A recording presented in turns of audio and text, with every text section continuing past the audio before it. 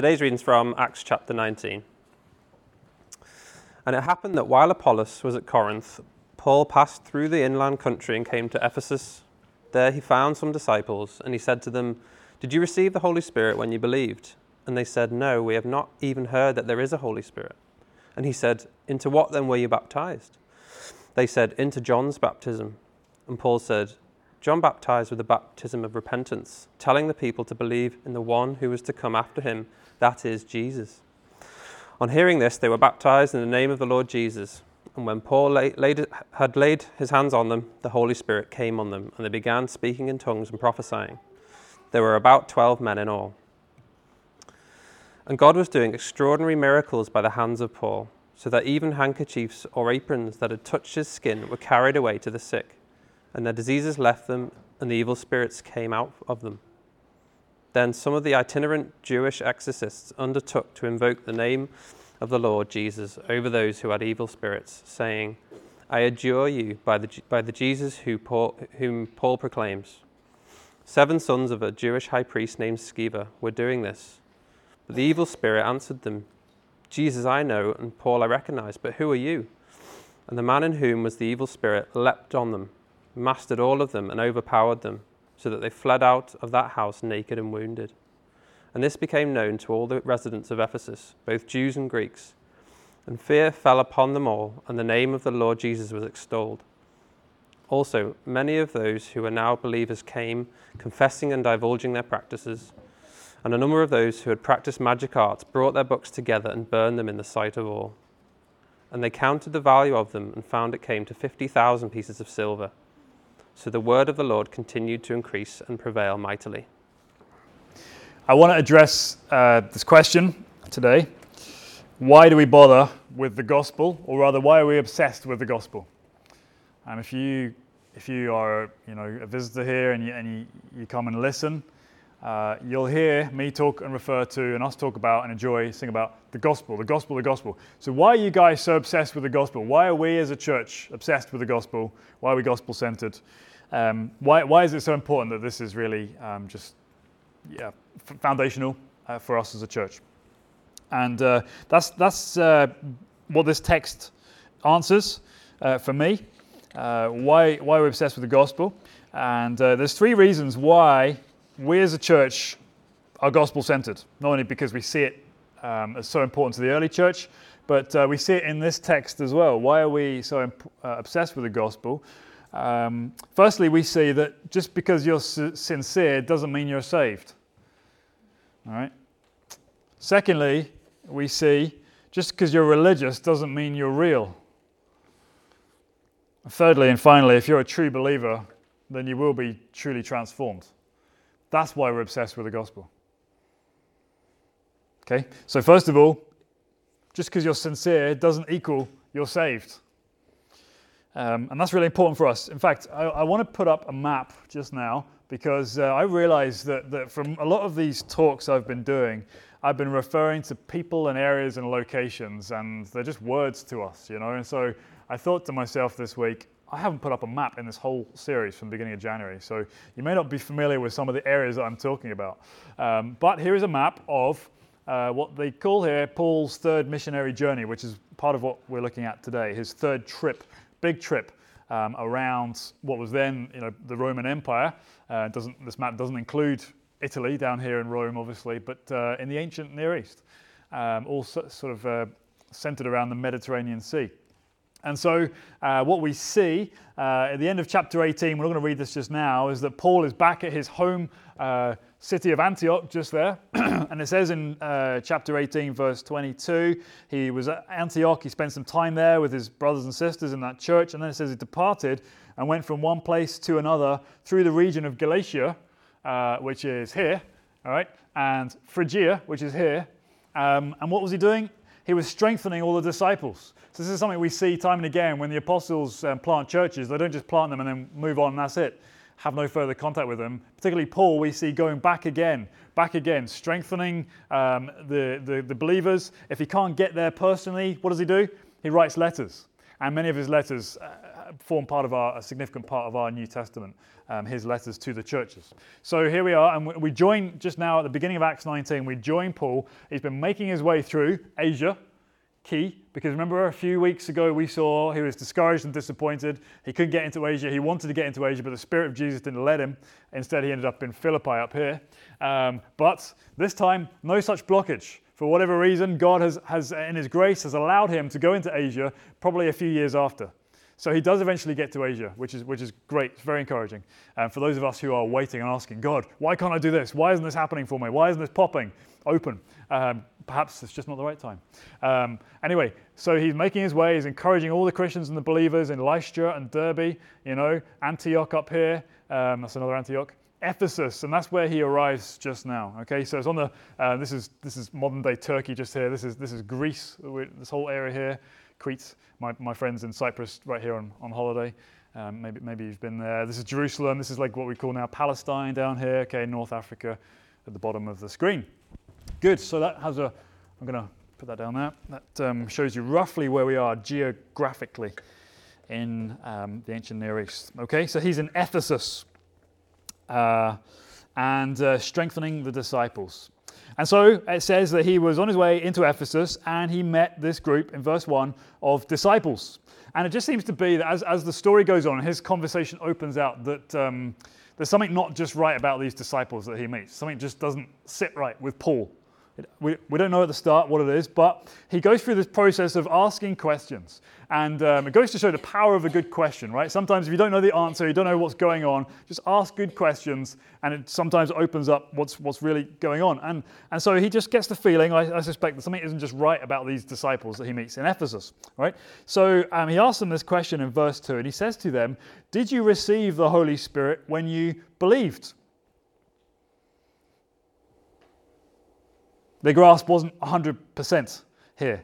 Their understanding wasn't solid. So, did you receive the Holy Spirit when you believed? And their response just goes to show that he was right to query and question their understanding, because they responded by saying, "We haven't even heard there is a Holy Spirit." We haven't heard there is a Holy Spirit. So you can see right at the start, can't you? These are disciples. We're not sure what type of disciples they are, but they have a major blockage in their understanding about Jesus, about God, about Pentecost, about the coming of the Holy Spirit. We say we're gospel-centered, spirit-empowered community on mission. And there is something way adrift with this group of disciples here that Paul meets in Ephesus.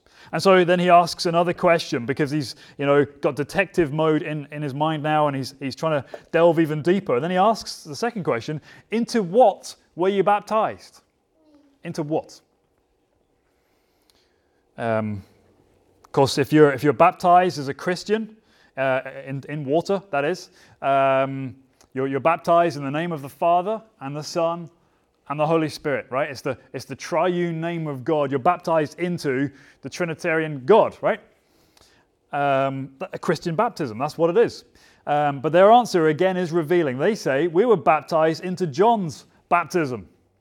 And suddenly things, I believe, became clear for Paul right there. He had an aha moment. Now he understands why they sounded a bit off, why they weren't the real deal. They weren't coming across like real disciples of Jesus. What did they mean when they said, "We've had John's baptism"? What do they mean? Well, John's baptism is referring to John the Baptist, right? John the Baptist was a distant relative, is a cousin of some form of Jesus. John the Baptist, it says at the beginning of Luke's Gospel, was filled with the Holy Spirit from the womb, before he was even born. He was a special anointed prophet of God, and his job was to prepare the way for the coming Messiah. That's what John the Baptist did.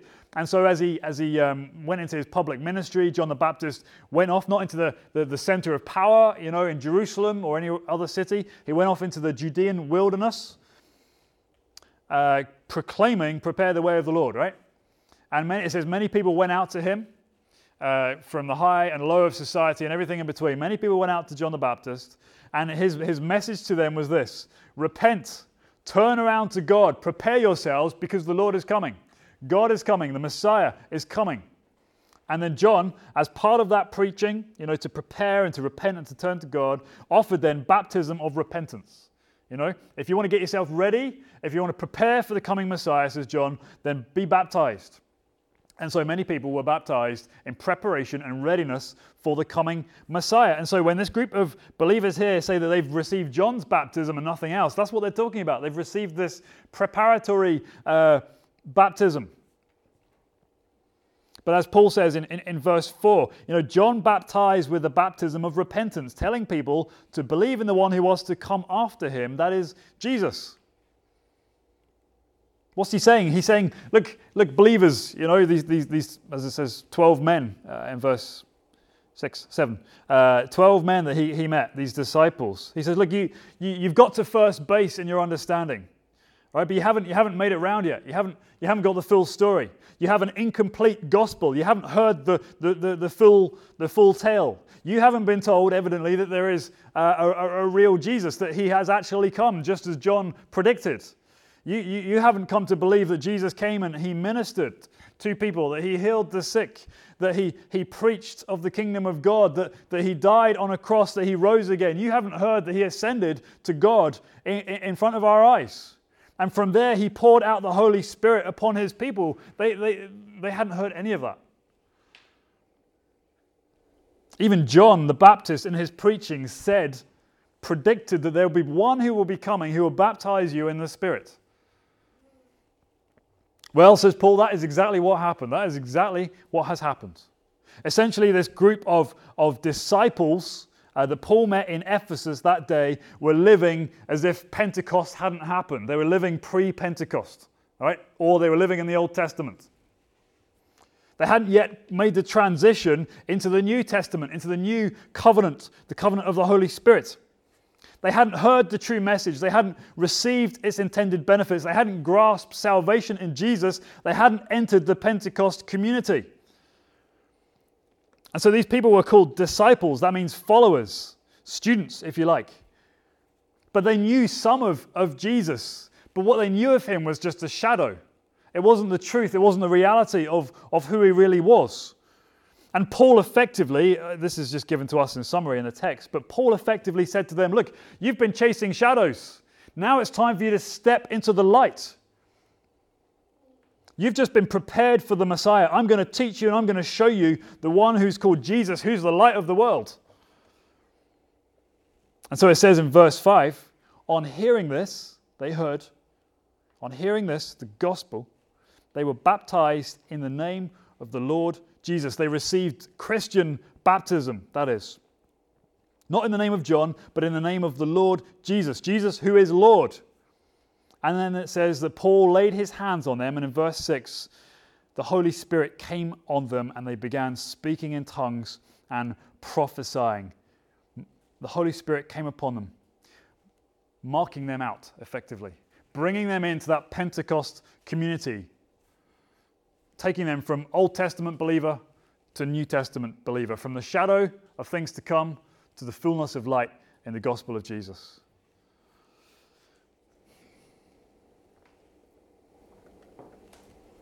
See, until this group of believers or disciples heard the true apostolic gospel of Jesus Christ, until they responded in faith, until they received the Spirit and the water of baptism, they were not saved. They'd only heard a small part of the story. They'd only received an incomplete gospel or a sub-gospel. And these people may have held their beliefs very sincerely. They may have took what little they knew and believed it really and truly in the middle of their hearts. They may have been very nice people indeed. But as I'm trying to show you, being sincere does not equal being saved.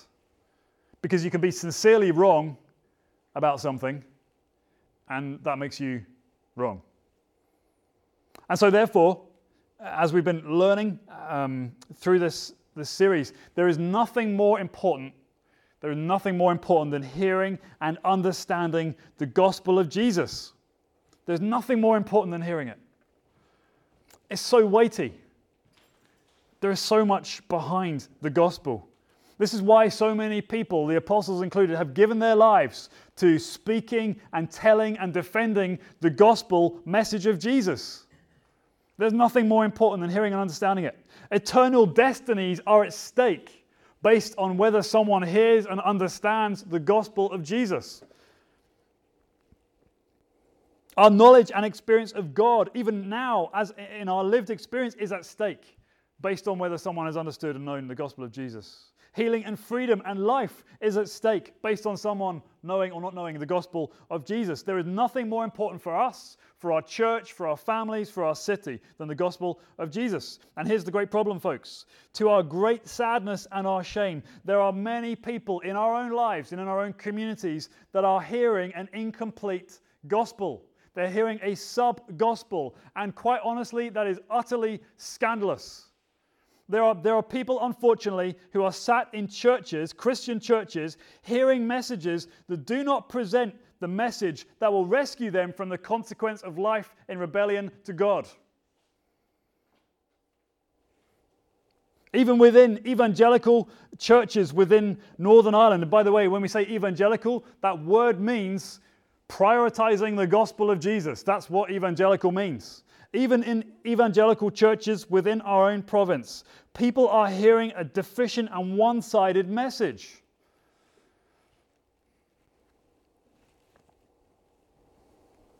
Look, I don't want to beat up on other churches. I don't want to do that. I don't want you thinking that he's just saying this to make himself or us sound better than everybody else, because that's certainly not the case.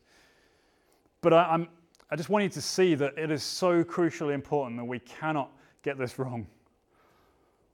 I don't know if this is a good thing or a bad thing, but sometimes I take down notes from other churches I visit, about some of the things, the kooky things they come out with. And here are some of honestly, if it's not true, it would make you laugh. But here are some of the statements that I've heard in evangelical churches in Northern Ireland, right, that explain the gospel. Here's the gospel, and these are quotes, right? The gospel is that God wants to do this journey of life with us. No, it's not. The gospel is that God comes for the brokenhearted. No, it's not. The gospel is the adventure of a life lived with Him. Sounds good, but that's not the gospel. The gospel is that Jesus comes for marriages on the rocks. That's not the gospel.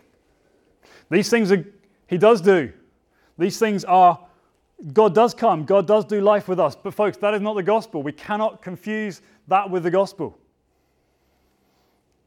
These are examples of what I would call a psychological gospel. Basically says this: the message is that Jesus has come here to make you feel better about yourself, to help boost your self-esteem, to make you a better person, to make you more productive and successful, and help you live a good moral life. That's the psychological gospel. These things can and do flow from the gospel, but it's not the gospel. Or maybe you've heard of the other sort of form of gospel, not the psychological gospel, but the Greenpeace gospel, I've called it. That God Jesus has come to remake the world, to restore order, to help us to save the world, and to create a fair and just society in which all people can flourish. That is very good, and yes, that does absolutely flow from God and the gospel, but it's not the gospel. Often these types of gospel, whether it's Greenpeace gospel, psychological gospel, or other things, flow from a reaction. Let's face it, flows from a reaction to a different style of preaching that we may have heard or become familiar with here in Northern Ireland. It's commonly known as the turn and burn style of preaching. If you don't come to Christ, you'll burn in hell, so therefore turn to Jesus, that kind of thing. And so churches, well-meaning churches, well-intended churches, want to try and help people to come and meet Jesus, and so they soften it off, and they go into these other types of gospel preaching, psychological gospel or gospel, Greenpeace gospel. And there's a desire to reach out and connect, and that's good. I love that, and I affirm that. But we cannot lose our understanding of the gospel in so doing. Because the kind of disciples that these gospels produce are kind of like these 12 men that we meet here in Ephesus. They might be sincere people who listen to this stuff. They might be nice people. They might be well-meaning people who hear these things. And we can't even blame them because that's all they've heard. But in these disciples, there will be ultimately no power of God at work in their lives. In these disciples that these sort of gospels produce, there will be no deep and lasting transformation within their hearts and souls. Within these types of disciples that are produced by these gospels, there will be no assurance, no security, no roots. People might sit through hours and weeks and years of this kind of stuff and never actually hear how we can be helped and saved from sin and taken off a pathway that will lead us otherwise to hell. Hence, therefore, our obsession here at Foundation Church with the gospel. That's why we mention it every week. That's why we labor to ensure that the gospel is heard, and not just heard, but understood and held out with clarity and with passion, so that people are compelled to come to Jesus and give their lives to Him. That's why we teach and hold this stuff out accurately, because it is the message that literally saves you. Paul says in his own words in Romans 1 verse 16, he says, "I'm not ashamed of the gospel, for it is the power of God for salvation for everyone who believes." We can't understand this in any other way. There is nothing more important than hearing the gospel clearly and fully and responding to it in faith. That means, folks, that when visitors come to us from other churches, not saying every visitor will be in this situation, but some visitors from other churches may be hearing some things for the first time here at Foundation Church that they have never heard before. That is a devastating sadness, but it is the truth. They may be hearing things they've never heard before because they're hearing the gospel for the first time. We cannot make any assumptions about what people do and do not understand or know when they come to us, irrespective of their background. That's why we're not only clear with the gospel, but we take the gospel and we build our lives and our community around it. It's the fabric of everything that we are. So when we say that we are gospel-centered as a church, what we're saying is that the gospel of Jesus Christ, the good news about Him, is our beating heart. It is our innermost core value and identity. It is the thing that just pumps life around our body. That's the gospel, and that's why we're obsessed with it. So just being sincere is not enough. Doesn't mean you're saved. Being sincere doesn't mean you're saved necessarily, but being religious doesn't equal being real. Second point. We're in Ephesus, as you saw on the map, and it seems to be that Paul sets up shop. The few verses that we didn't read out today, he apparently hires a building, a Hall of Tyrannus it's called, and in that building, in the hottest part of the day, he is reasoning, he is lecturing, he's teaching, he's just got an open door policy. Anyone who wants to come in and listen to Paul talking about Jesus and the gospel and taking questions can do that. And it says that he went about this for around 2 years so that all of the residents of Asia, that area that we saw there, heard the word of the Lord, both Jews and Greeks. He was there for the long haul. But in between his teaching, probably in the evenings, he was tent making as well. He was paying his way. He was a tent maker by trade. And so he quite frequently, as an apostle, went around and plied his trade to pay his way, and so that he wouldn't require money from the churches that he planted. And it says there in verse 11, very interestingly, God was doing extraordinary miracles by the hands of Paul, right? Miracles themselves, by definition, are kind of extraordinary, right? They're not part of our ordinary experience day to day. And yet, there's something even more, profound and amazing and powerful about what was happening in that city at that time, because they are extraordinary miracles, right? Super special, so much so that even handkerchiefs or aprons that had touched his skin, probably his work clothes, right? Aprons and, he would have put on, and, handkerchief maybe to put around his sweaty brow, who knows? But anyway, things that he had worn or touched him were taken, right? To the sick, and their diseases left them, and evil spirits came out of them. I mean, this is probably, in terms of the miraculous activity, the high point in Paul's career. These things had never happened prior to this in such an astounding way. Don't think they happened again afterwards. We're not told of it, but just wonderful high watermark in his sort of miraculous activities. Amazing. Power of God was just tangible. The signs of God's presence were clear. And there he is, preaching the gospel of Jesus, and these wonderful signs that sort of attended them as well. Something was stirring in that city. Something was going on. Something powerful was happening. But it seemed to be that there were some people who looked at what was going on, these extraordinary miracles, and thought to themselves, yeah, I think we can use this. This is good. I like this. They heard Paul use this name of Jesus to apparently pull off some remarkable signs and wonders. And so there were some individuals who thought to themselves, I'm going to go and have a go with that. This is my trade, I dabble in the occult. I do a bit of this spiritual stuff. It was a big industry back in those days. And so apparently some heard and thought, we'll take that on board as well. And it says there that some people have been invoking the name of the Lord Jesus over those who had evil spirits. Some people were saying, I adjure you, that is, I command you by Jesus whom Paul proclaims. And they would use this as a sort of an invocation or a spell to remove an evil spirit from somebody. I command you, I adjure you by Jesus whom Paul proclaims. I mean, even that phrase, right, sounds utterly fake. It sounds totally fake. There is certainly no sincerity here. These people using these phrases didn't even know what they were talking about. They certainly didn't know Jesus. They just knew him as the one that Paul proclaims. Madness. And then the text sort of focuses in on this particular story. 7 sons of a Jewish high priest in verse 14, named Sceva, were doing this. There's so much of this exorcism and occult practice in this city at that time. Spells were being cast, charms, meddling with the spirit world, all this kind of thing. If you were a Jewish exorcist, a Jewish magician, you were even more highly prized because you apparently had a different god on your side, a unique god, the God of the Jews. And so here we go.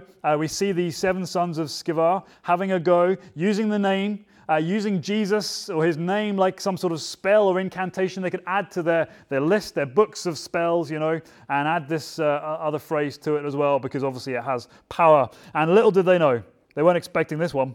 The evil spirit in verse 15, who was in a man at that time, they were trying to exorcise, the evil spirit answered back. And it said, Jesus I know, and Paul I recognize, but who are you? And the man in whom the evil spirit leapt on them, mastered them all, and overpowered them, so they fled out of the house naked and wounded.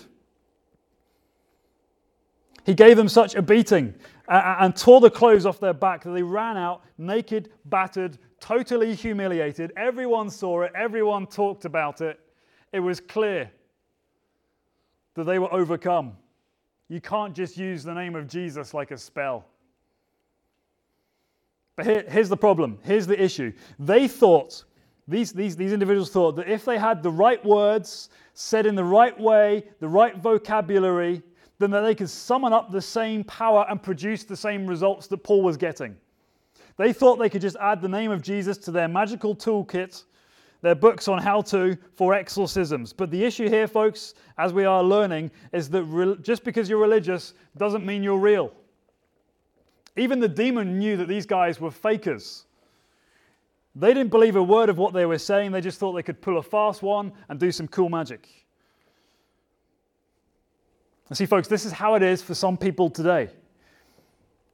We meet people who think that they can use religious words, they can sound religious, they can even behave religious, good living, good morals.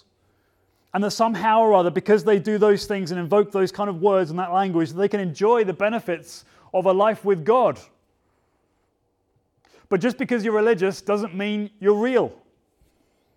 And the episode here with these 7 sons of Sceva show us that you can look and you can sound and you can speak like a Christian, but you can still be on the wrong side of Jesus. You might be able to fool other people. I personally, I'm pretty convinced anyway, have noted plenty of such people in Christian churches. You can use the right language, you can fool other people.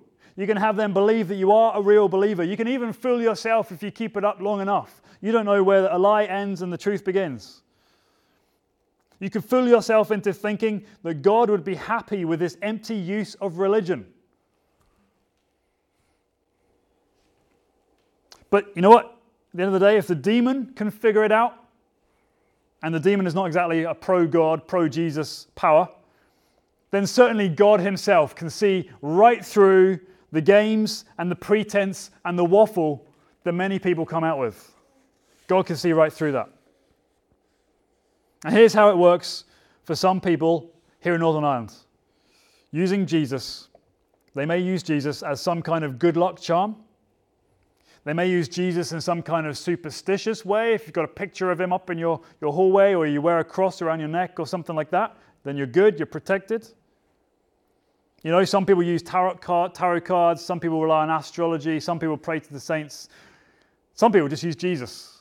But it's all kind of on the same level. You know, they're hoping for some sort of power, some sort of connection, some sort of blessing.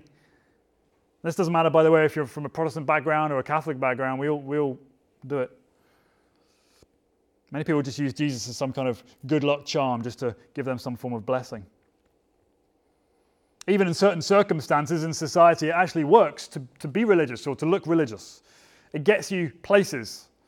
Perhaps maybe less so in our postmodern, post-Christian society, but there are still some roles within society where it works for you to be religious. I'm thinking of a job in politics or in certain industries. It works for you to be seen to be Christian, and an evangelical Christian at that. You get voted in. Even some people who want to get married in the church, it's amazing how Christian they suddenly become when they want the vicar to marry them. You know, they're all interested for a few minutes when it works, and then, of course, when they're married, that's the end of it. Sadly, even some churches and Christian pastors near and far essentially use Jesus to attain fame and power and influence for themselves. What's chief in their minds is giving themselves a platform, using Jesus like a tool, using him as a means to an end rather than the glorious end of all things that he is.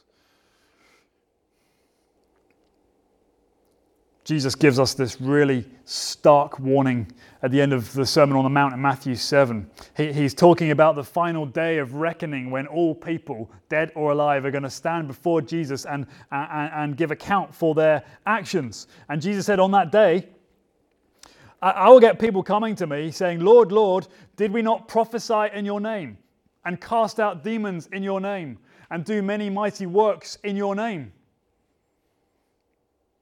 You know, they're bringing the stuff that they've done in the name of Jesus, and they're saying, look at what we've done. Isn't that great? Haven't we passed the test? And Jesus says, in that situation, I never knew you. Get away from me, you worker of lawlessness. Can you see what he's saying? He's saying that you can do all sorts of things, and you can name the name of Jesus, and you can invoke the name for whatever it is that you want to do or be. But it is entirely possible to be ridding people of demons and doing many mighty works for the name of Jesus, and yet he never knows you. You are not in relationship with him. Just because you're religious doesn't mean you're real. Doesn't mean, by the way, that necessarily you're going to go out and meet a demon and get beat up.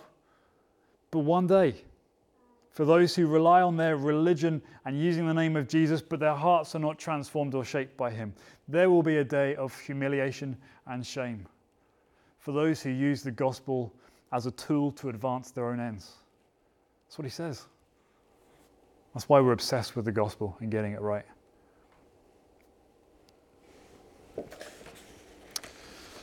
So we've seen that being sincere does not equal being saved.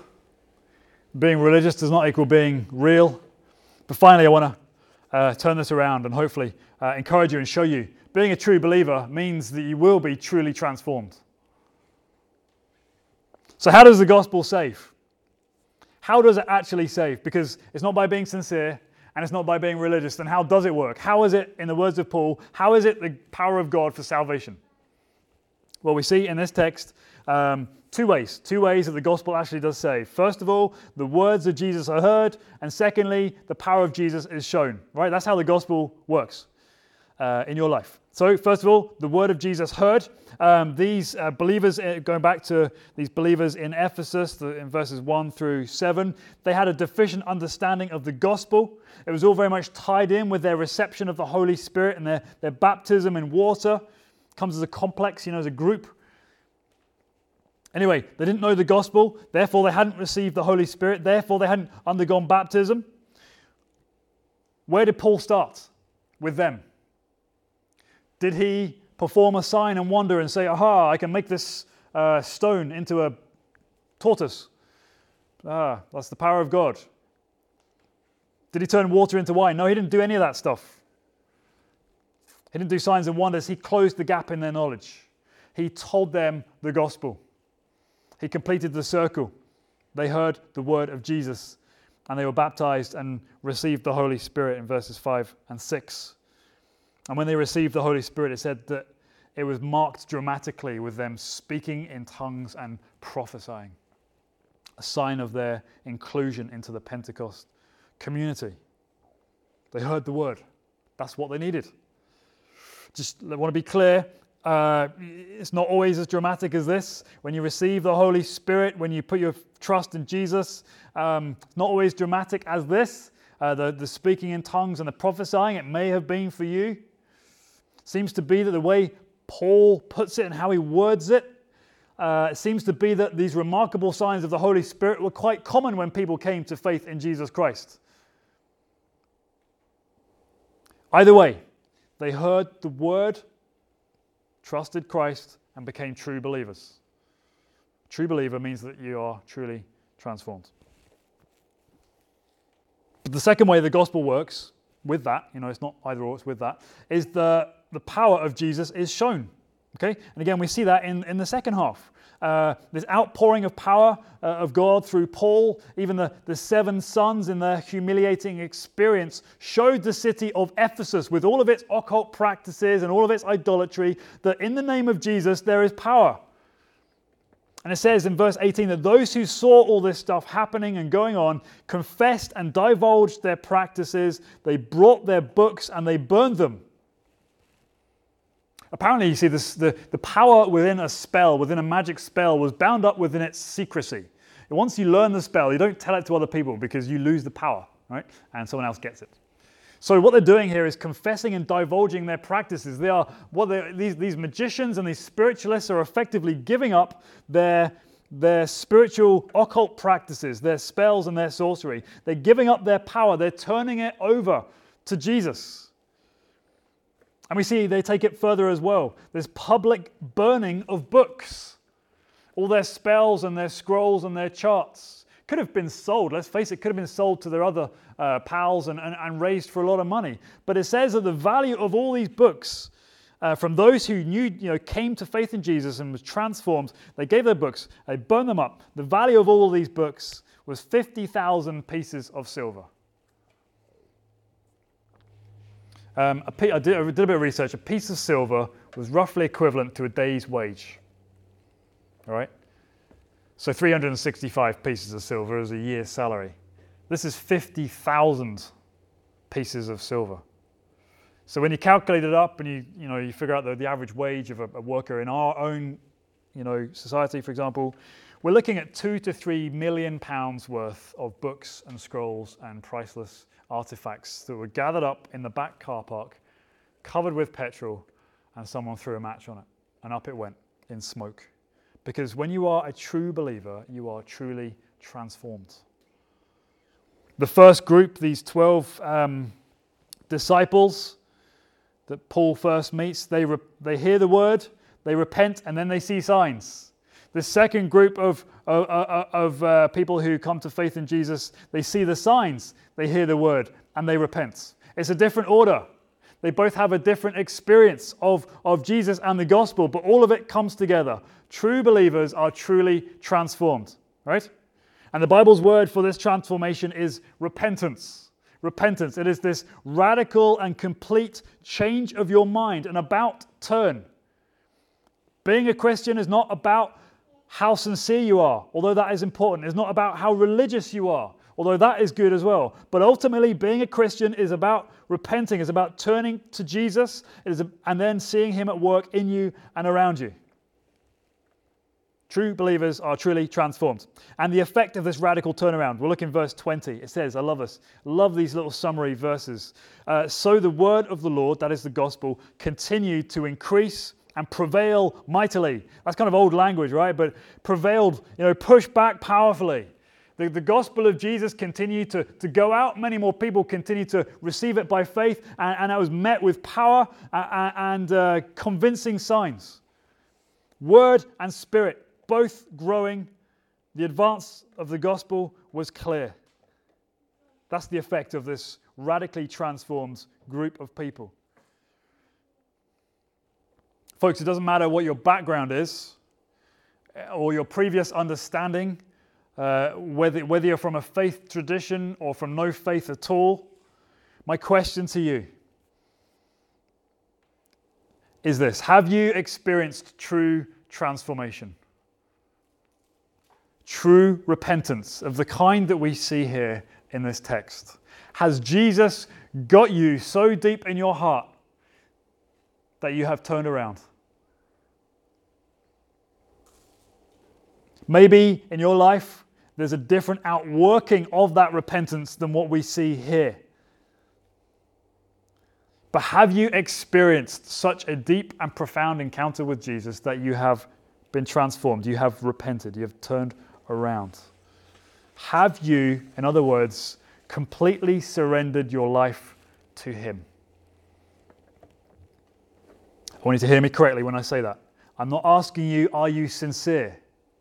I'm not asking you, are you good and live a good moral life? But I'm asking you, have you given yourself heart and mind to Jesus? Maybe you have some books that you need to burn right now. Whatever they may be, symbols of the life that Jesus is calling you to leave behind. Maybe you have some of those books you need to round up and take that radical and bold step to take them up and burn them. I'm talking maybe actually, you might actually have books that you need to get rid of, but metaphorically, that stuff of the old life you need to gather together and destroy in the name of Jesus. Old sins that lurk in your life, patterns of living, gather them up. Bring them before God and take a match to them. Destroy them. Get rid. Maybe for you it's not a thing or a practice or a behavior, but an intellectual objection, a sign of the old life. Maybe right now Jesus is calling you to drop your falsely held intellectual objections that you hold dear to yourself and instead surrender on bended knee to Jesus. Perhaps for you it is a relationship that needs to be ended before you can turn to Christ wholeheartedly. Maybe it's a pattern of behavior that is harmful or damaging to you and those in your life that you love, and you need to take it out right now and destroy it for the sake of the gospel of Jesus, to gain Jesus, to save your soul. As I said, folks, there is nothing more important than getting the gospel right. But look, all this stuff, all this repenting, all this burning of our books, whether actually or metaphorically, we cannot do this without the power of the Holy Spirit, the Spirit of Jesus Himself.